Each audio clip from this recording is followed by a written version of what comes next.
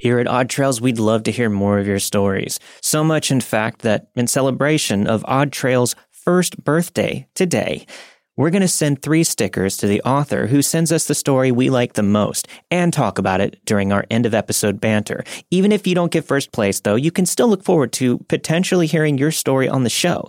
So make sure to send your submissions in to stories@oddtrails.com. Enjoy the show. Forget facts. Forget logic. Forget everything that seems real. Just trust. Believe.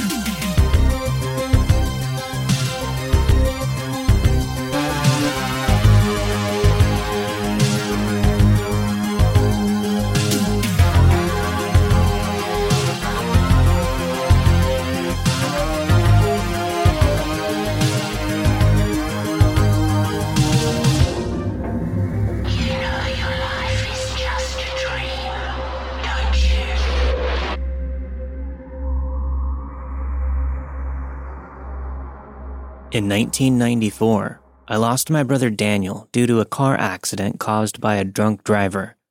He was coming home from work one night after pulling a 10-hour shift at McDonald's. After sitting in a stoplight in the downtown area where we lived, he pulled into the intersection when the light turned green. But he was T-boned by an SUV going 75 while blowing the red light. He was only 2 years older than me and died at just 17 years old. Being my only sibling, it was incredibly hard to lose him like that. I looked up to my brother so much. My parents were obviously devastated. But I didn't cry when we were notified of the incident. I didn't cry at the funeral. Yes, as I said, his death was very hard on me, but for some reason I just couldn't get myself to cry. And I felt really bad about this.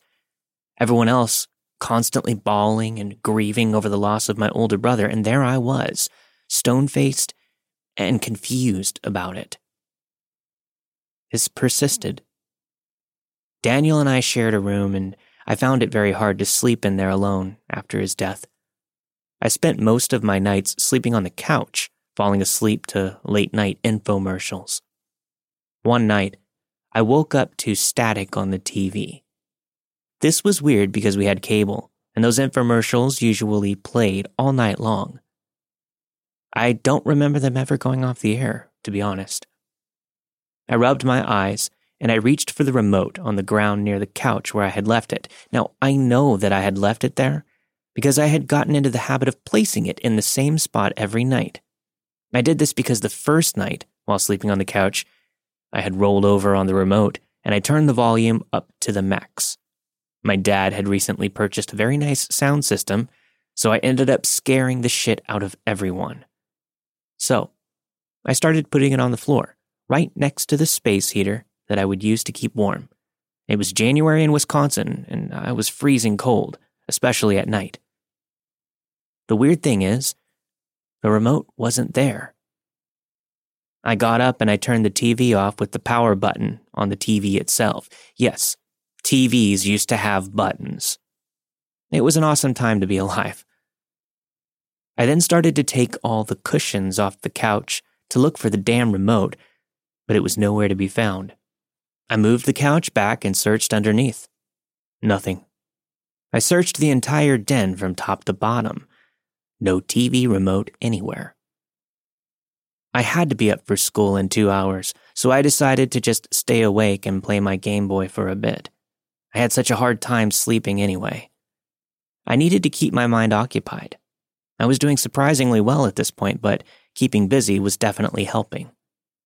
15 minutes into a Tetris marathon, and I began to feel this sensation, the one that we all talk about, where it seems like someone is watching you. I was lying on the couch with my head propped up on the arm. This feeling of being watched intensified the more that I focused on it. It was dead silent in my house, with just the ticking of the grandfather clock in our dining room echoing through the house, as well as my space heater humming along. My gut was telling me that something was terribly wrong. I turned my head to look behind me, fully prepared to find a home invader with a gun, ready to blow my head off. Instead, I saw nothing. I got up as the feeling of being watched slowly dissipated, and I searched the rest of the downstairs area for signs of anyone, but turned up with nothing. I decided to head up to my room and start getting ready for school early. I figured I could just spend some extra time in a nice hot shower to ease my nerves. I turned to walk towards the stairs that were located in the center of the house, but I was stopped in my tracks when I looked up to the second story and saw someone. Just describing this person or thing right now, it gives me chills. At the top of my stairs in the darkness of the hallway was a black hooded figure, about 5 feet tall. Under the black hood, I saw a truly grotesque face. It looked down on me. Not the face of any human, but the face of some kind of goblin. It resembled the demon Pazuzu from the movie The Exorcist, but it looked even more animalistic, almost like some kind of gargoyle. Its eyes widened as they made contact with mine. I stood there trembling, unable to move my legs as I watched this monster stare back at me with the most hideous expression of evil I had ever seen. At that moment, I believed I was staring at the devil. The figure bared its razor-sharp teeth in a smile before opening the mouth and letting out an ear-shattering scream. It then quickly turned and took off down the hall towards my parents' room. I could hear its footsteps as they loudly boomed above me. As I said, it was no more than 5 feet tall, but its footfalls sounded like they belonged to a professional football player quickly stomping down the hallways. Tears now streaming down my face for the first time since my brother had passed away, I was able to finally break through the shock that kept me frozen at the bottom of those stairs.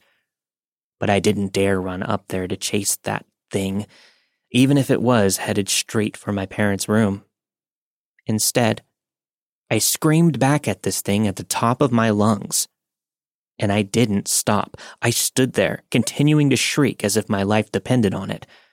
All of the pent-up grief, the lack of sleep, the fear that I felt in that moment, it all came pouring out in a constant stream of tears and screams. I fell to my knees, and even though I had never been religious in any way, I prayed at the top of my lungs for this thing to leave my home. The next thing I knew, my parents were practically flying down the stairs to my aid. Through my relentless sobbing, I tried to explain what I saw to them. They walked me over to the couch and listened to me intently, assuring me that it was probably just a dream. But I knew that this wasn't the case. They said they didn't hear anything until my screaming and my crying, which woke them up. They were just as confused as I was. I can imagine I probably scared them as much as that thing scared me. I didn't go to school that day. My mom stayed home from work with me and we spent the day together talking. She said that she actually believed me and that I saw what I saw. We came to the conclusion that this thing could have been some kind of manifestation of my own grief and sadness that I had been holding on to. I now believe that it was some kind of demon, though, something that attached itself to me. It was feeding off of these emotions. This is why I almost felt numb during the weeks following Daniel's death. I never saw that thing again, and I went back to sleeping in my old room the very next night. But I'll never forget that demonic face. It was the face of pure evil. I can't watch The Exorcist anymore because of it. Oh, and we never could find that fucking TV remote.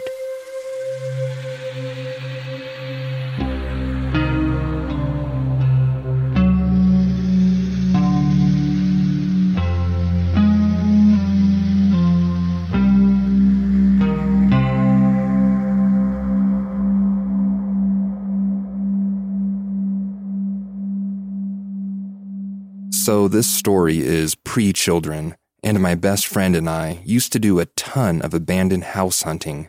Lots of awesome finds and some really creepy places. There was a house that was close to hers on a stretch of 2-lane highway.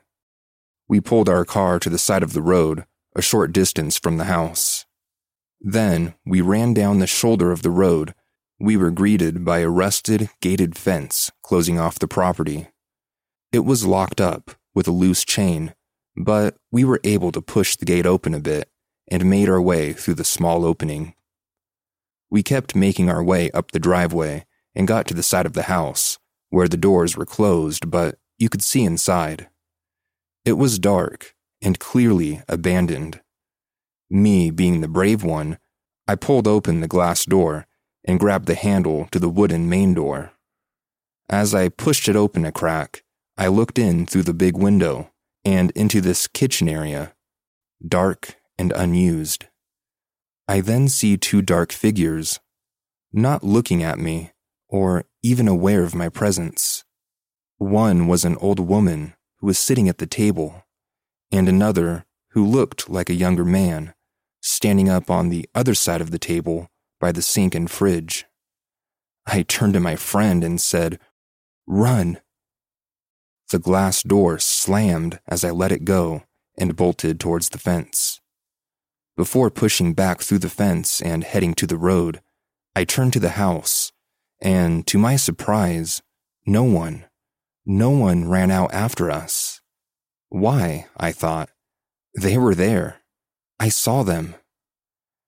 Fast forward to about 4 years later, I've now had my first child and she's only just turned a year. My best friend and I are back at doing our abandoned house hunting when she says to me, "Hey, remember that house near my old place? The one you said you saw people in?" Well, yeah, of course I remember. How could I not? She continues to say that Eric, a friend of ours, was mutual friends with the property owner. He asked me if we ever went in there and set fires or spray painted. I'm like, what? Why would he ask you that? Because people had been living there by now. She turns to me, looking pale in the face, and says, "No, Jill. He told me that house has been abandoned for almost 40 years, and someone's been in there trying to burn it down." I got goosebumps and a cold chill. He updated my friend not too long ago about what's been happening. The police got a call about a suspicious person going into that house. Another fire was set, and he was arrested. The owner had to be there, and he told the police he had no idea who this person was. Well, when the guy was asked why he was doing this, his response was, "This house sits on the devil's land, and it needs to be burned down." I don't know who I saw that day in that house, but I believe that they were there just showing themselves to me, to keep me from entering and finding something darker lurking.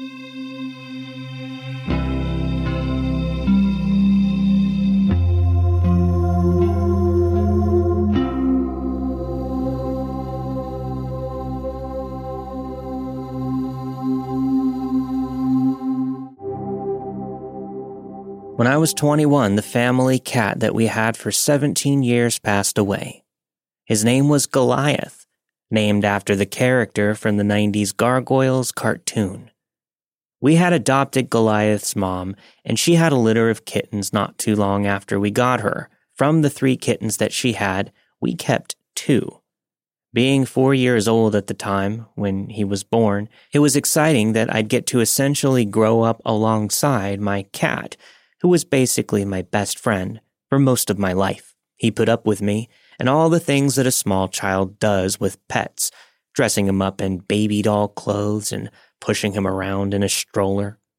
He trusted me completely and would always be by my side through everything.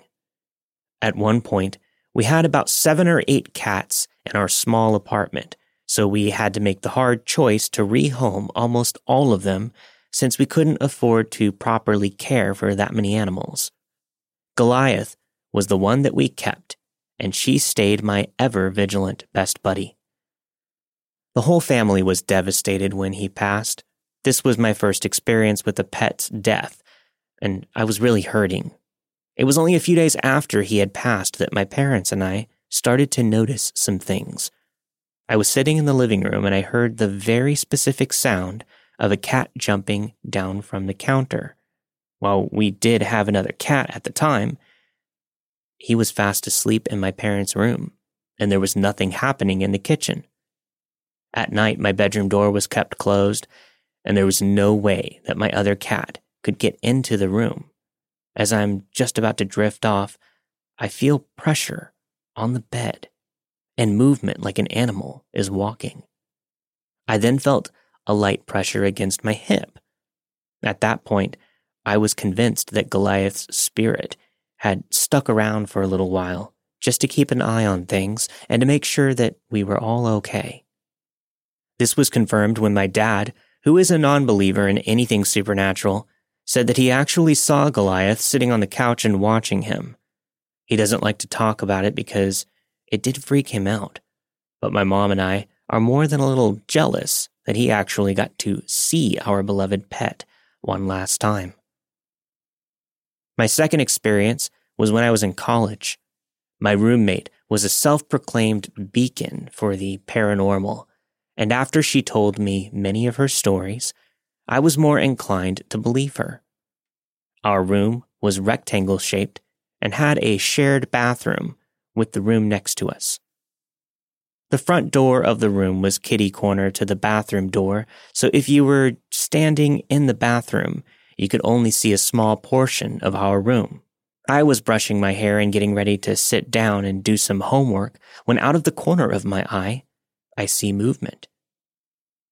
I turn my head and see a small black mass crawling across the floor, just past the bathroom door and into the main part of the dorm room. I froze for a moment, not really registering what I saw. It didn't have a defined shape, and while it was an inky black color, it was like the edges were kind of blurred out. I slowly walked out of the bathroom, looking around the floor. My roommate was sitting at her desk, which was faced the direction of the bathroom. I went to ask, "Did you just see?" But then she cut me off. "The thing crawling across the floor? Yes. And we're not talking about it." My final story is probably my favorite one, but also the saddest. On my mom's side of the family, the women tend to be more sensitive to things and have some kind of psychic ability. Nothing too much, but just like knowing exactly who would be calling before the phone even rang, things like that. One shared belief is that when we dream about loved ones who have passed, it's their spirit checking in on us. My maternal grandfather had stage 4 lung cancer. During the last few days of his life, he had a stroke and was rushed to the hospital.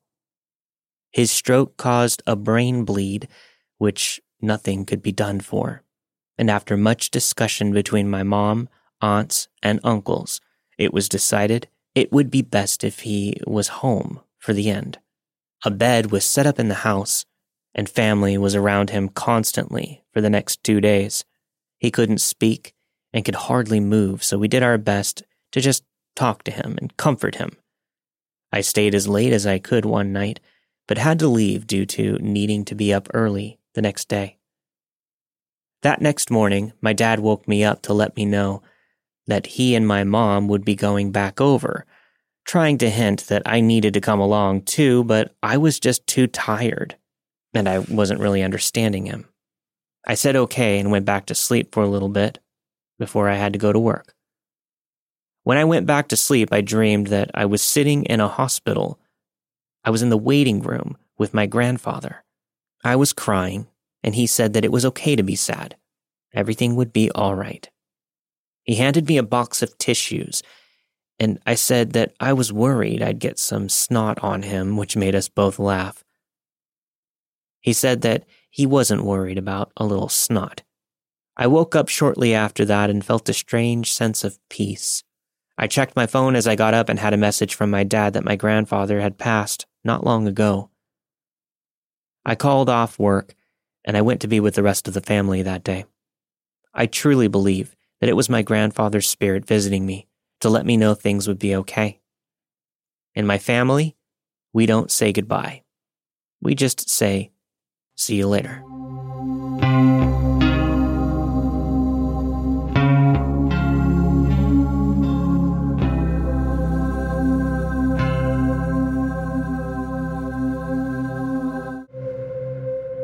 I grew up in a typical LDS home in Utah. Angels and demons were taught to be theoretically around, but never talked about seeing them, hearing them, or feeling them, really. My only teaching about the supernatural world was that Joseph Smith saw angels who taught him. The Holy Ghost is sent to us for comfort and warnings, and that our ancestors' spirits are around us. No one in my family ever talked about having experiences with anything supernatural. So when I started having experiences of my own, I had no one in my family to talk about it with. Luckily, I had met a friend a few years prior who sees and hears spirits, so I often talk to her about what I've seen, just so I feel a little less crazy. All my experiences have opened me and my husband up to the more supernatural, energetic side of the universe. Though we are still active in our church, we have seen a Reiki and have began researching the energy connecting everything in the universe.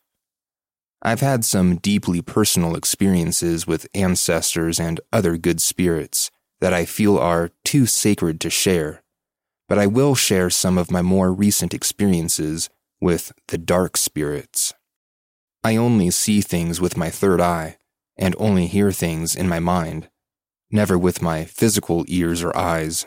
So for me, it's like I'm watching a memory play out in front of me, but it's happening in real time.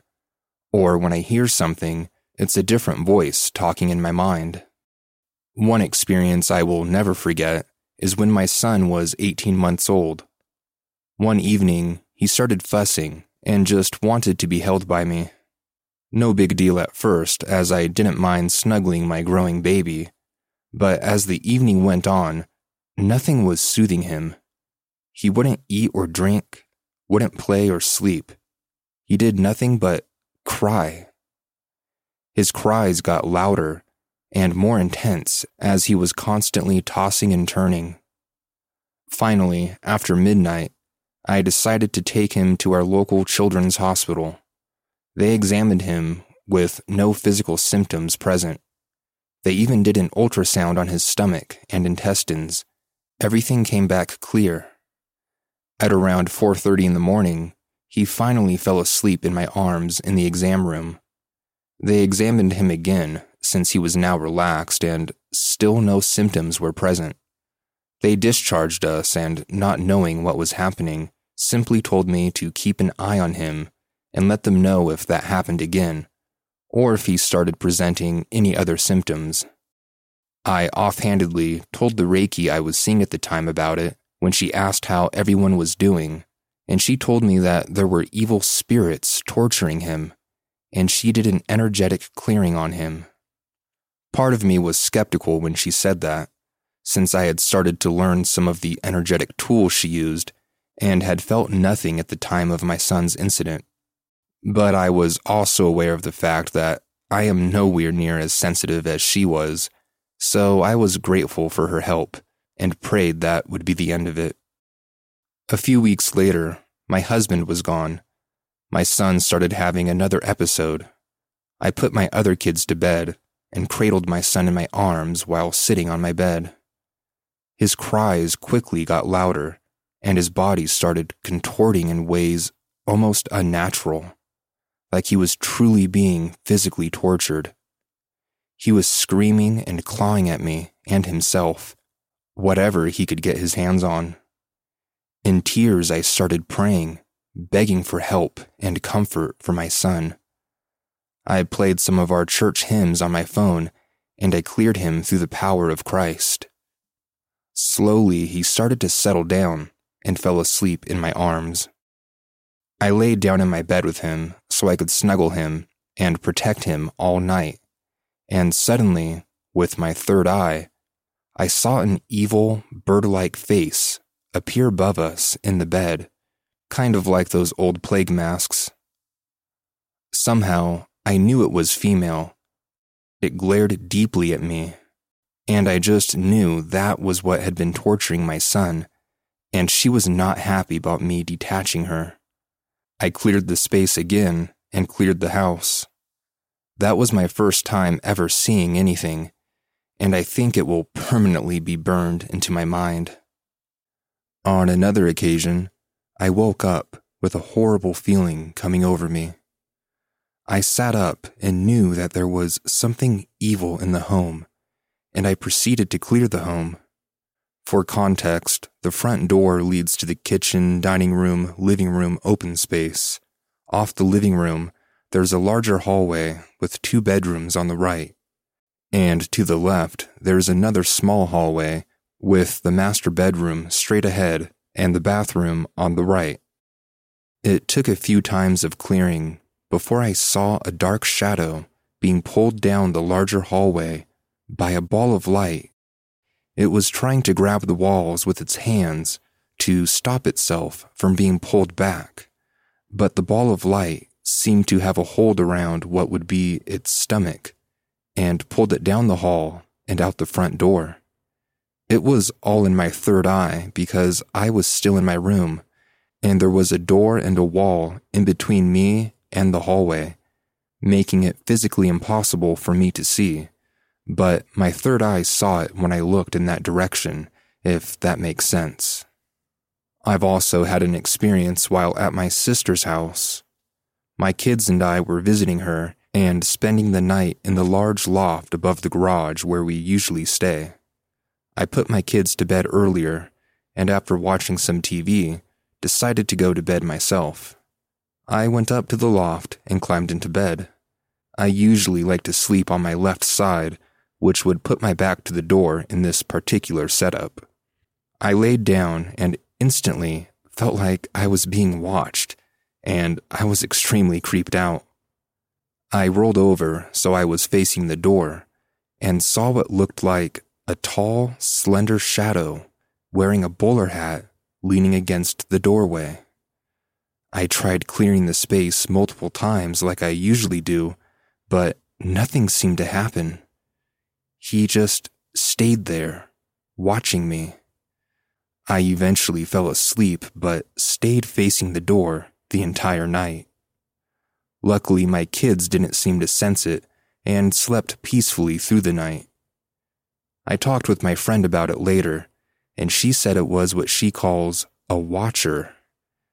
They are some sort of neutral spirit, not inherently good or evil.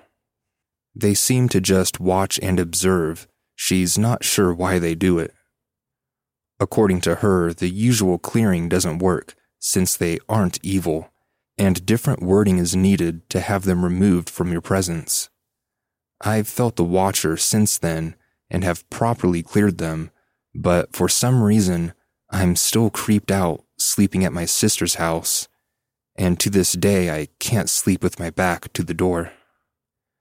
My last experience I'll share with you is one of the most recent experiences, and probably one of the creepiest. It happened just a few weeks ago. My husband and I were asleep in our bed, and our kids were all asleep in their beds. I woke up with a horrible, creepy feeling. I grabbed my phone and turned on the flashlight, then aimed it at the door. We keep our door mostly closed, but not latched, so the kids can easily come in during the night if they need to. It was then I saw the door moving quickly, back and forth about 1 to 2 inches. It moved back and forth probably 10 or more times before it stopped, and was still again. Our window was open, but it couldn't have been from a draft. It was moving too fast to be any wind causing it, and the door never hit the frame. It stopped on its own before it came in contact with it. I sat perfectly still, just watching the door for another few minutes, before I decided I was just going to chalk it up to a draft or a freak experience. I turned off my flashlight and started to lay back down when I heard the door creak again. I shot up and turned my flashlight back on and watched it again quickly open and close 1 to 2 inches another 10 or so times. Thoroughly creeped out now, I started to clear the space, and it started up again. I cleared the space multiple times and put on some church hymns again before I finally felt at peace enough to go back to sleep. The next morning, I thought back to the experience and saw with my third eye something outside the door holding the handle, shaking it back and forth, trying to get into my room. The only way I know how to describe it is it reminded me of the aliens from the Signs movie. Whether or not it looked like that, I'm not sure. It's just the image that came to mind while trying to recall the night before, and what could have been the cause of it. This is the first time I've seen anything being physically moved by something unseen. Sometimes I wish my third eye had never been opened to the dark, unseen things of the universe. But I find that it is only opened when I need to protect my family, so I am grateful. I feel like my third eye is starting to open so that I can help protect my kids and help them navigate their own experiences. My kids have all had some sort of experience with spirits as well, and maybe one day I'll send in another submission with their stories.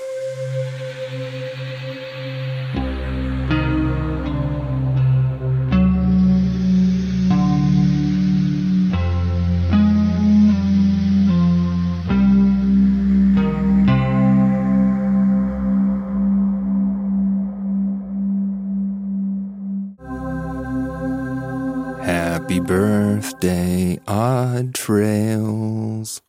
We did it. 1 year. We did it 1 year in the can, which is funny because it's technically year 2. It took us like a year to plan and actually get the podcast launched. So that's true. It feels like we've been involved with this for like 3 years. Yeah. And a lot of our listeners have been kind of following us for a while too, because we were talking about it for so long. And it feels like much longer than a year, but it's been a crazy year for us. We had a lot of new listeners. So many interesting stories got sent in. When we started it, one of our main topics that we wanted to explore was aliens, UFOs, abductions, but that seems to be one of the topics that we've received the least amount of submissions for. Right. I've noticed that too, and that's probably why my personal favorite stories involve alien abductions or alleged abductions. Yeah. What about you? Do you have any favorites? Well, the one that stuck out to me and the one that we get a lot of feedback about was the Black Hand one that I narrated. That one was dark and really depressing, but also very frightening. The idea of a giant hand, just a giant hand in general, kind of like that. Super Smash Brothers. Exactly.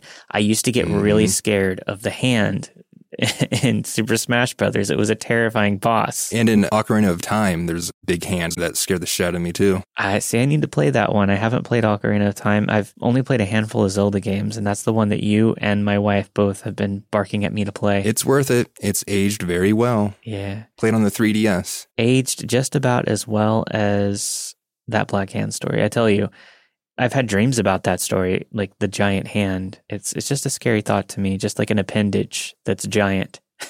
It's spooky. But yeah, I too wish we had more alien submissions. It is kind of wild because there are so many alien abduction stories and UFO sighting stories out there on the internet, on YouTube, on TV shows. It seems to be a popular thing that people encounter and talk about, even more so than a lot of the topics that we get on the podcast, like the glitch in the matrix type stories, like time slips, those kinds of things. Those are a little bit more niche, but we tend to get more of those. And that kind of tells me that the stories that we are receiving are in fact true, because why aren't people making up fictional stories of aliens? Please don't. That's not an invitation, but... Yeah, we don't want you guys writing stories right. that aren't real. Yeah, exactly. Yeah, it's all these like shadow people and haunted houses and seeing visions and ghosts and spirits. That just tells me, that reaffirms my belief that there is something out there.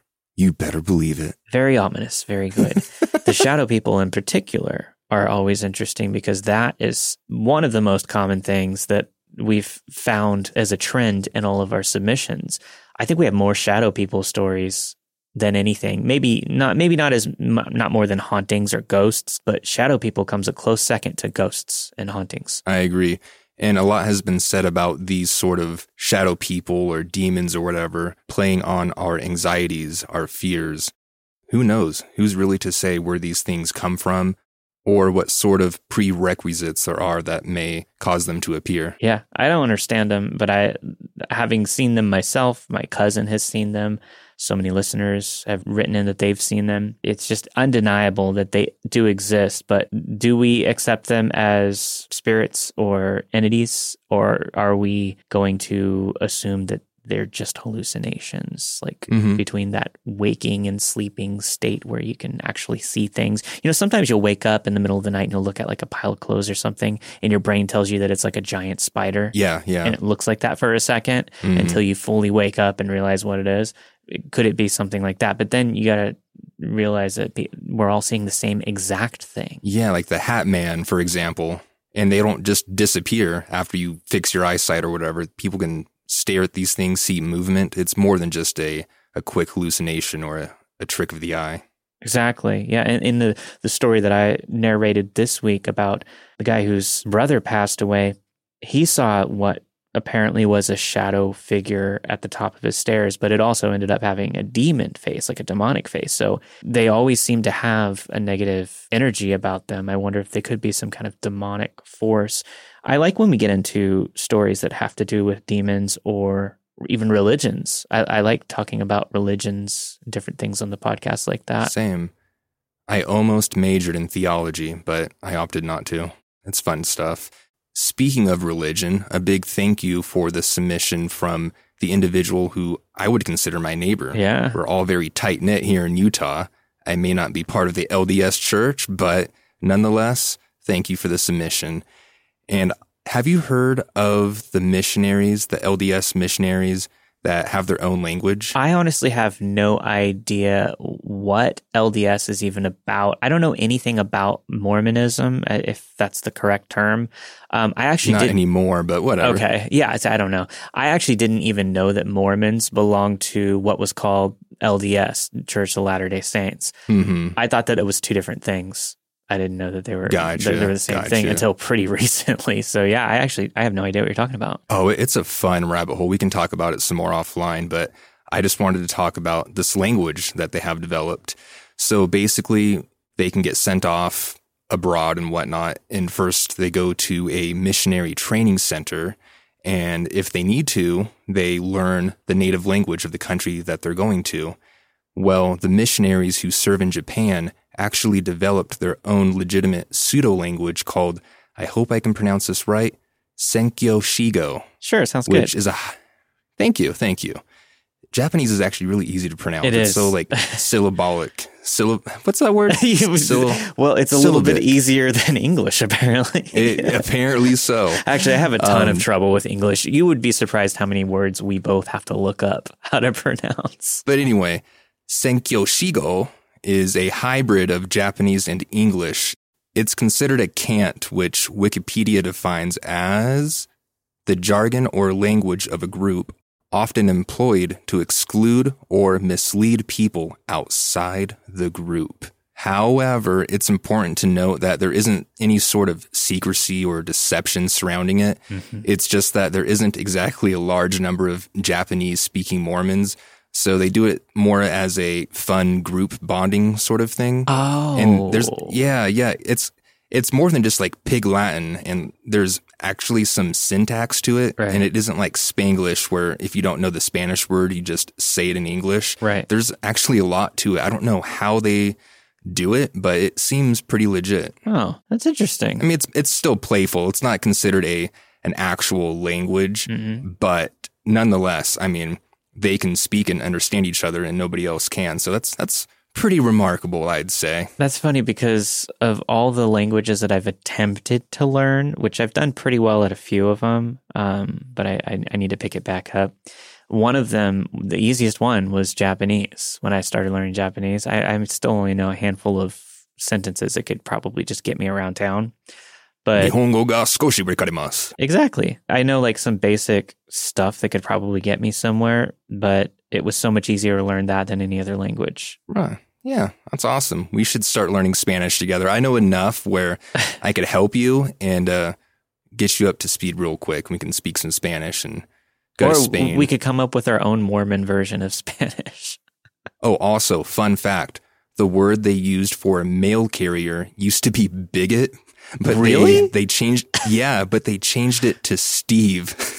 So I'm sorry for any mail carriers out there named Steve. I'm sure you're a great person. Yeah, I wouldn't groan at the mention of a Steve, which it's funny when I did those Let's Not Meet shows up in Seattle and Portland. At the Portland show, the moment I mentioned a guy's name, Mark, in a story, 2 people in the audience groaned. I just said Mark. His name was Mark. And there was nothing bad about Mark yet. Like, I don't even know if he was the bad guy in the story. I can't remember exactly.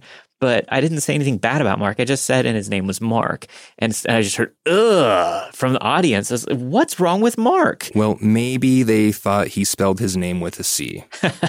Mark. You rascal. Completely random, but I was talking to somebody at work about phobias, and I realized you and I haven't really talked about our actual phobias. What are yours? I have a lot of pet peeves, but phobias, I mean, you have your typical spiders and snakes, not a thing for me. I hate them. I don't like them in my house. I don't like looking at them. Honestly, I don't know if I have any actual phobias. Interesting.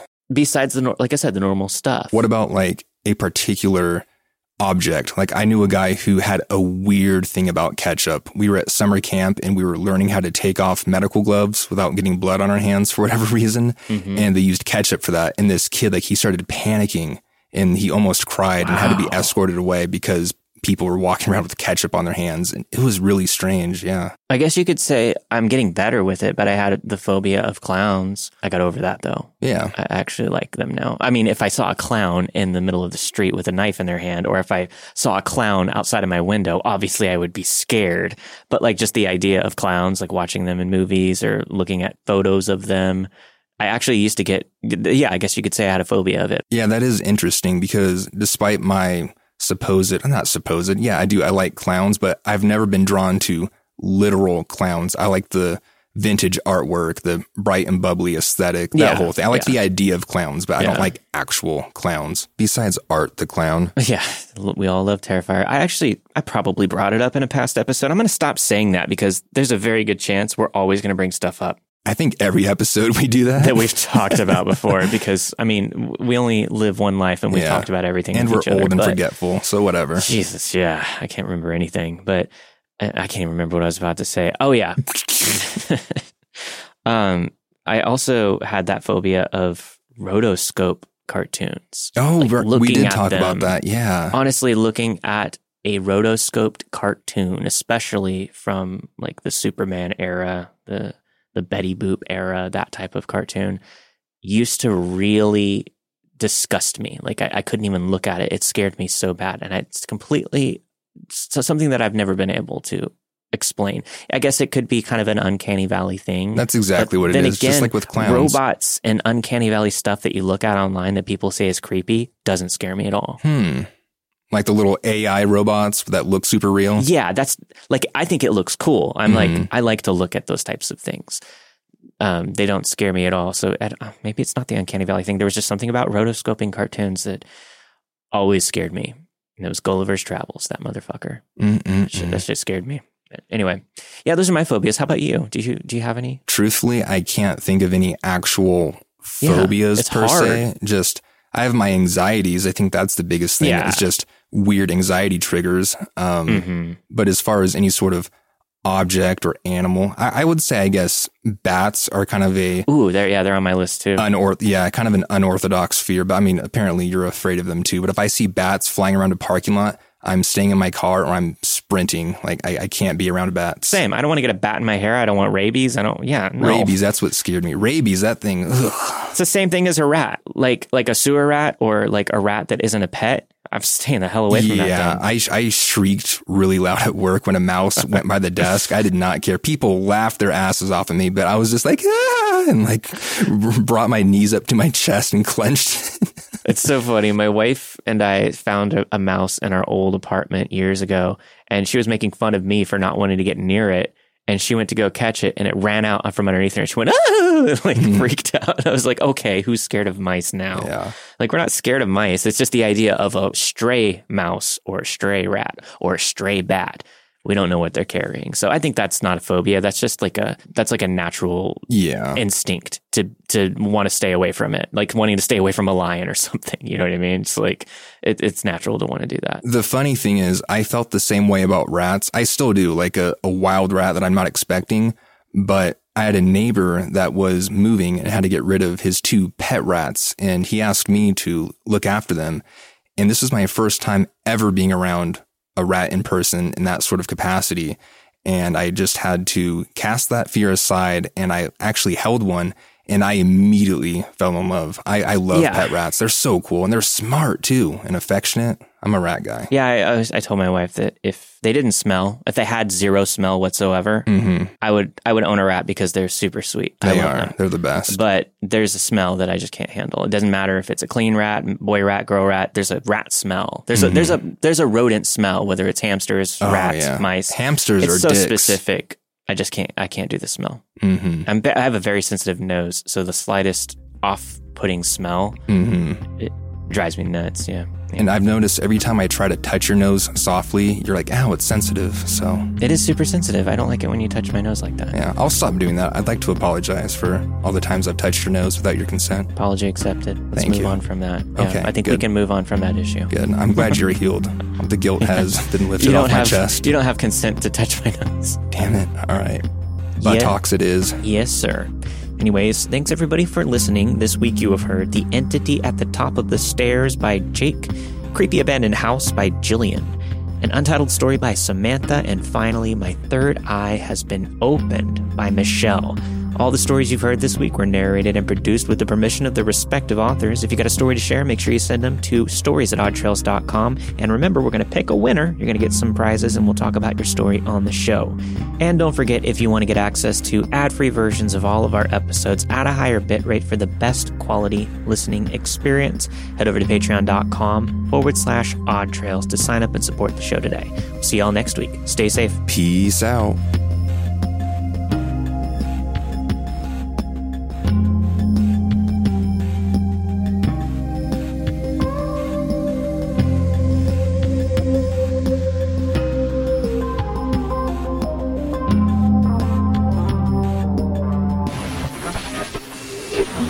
Don't let the ghosts and the ghouls disturb you, darling.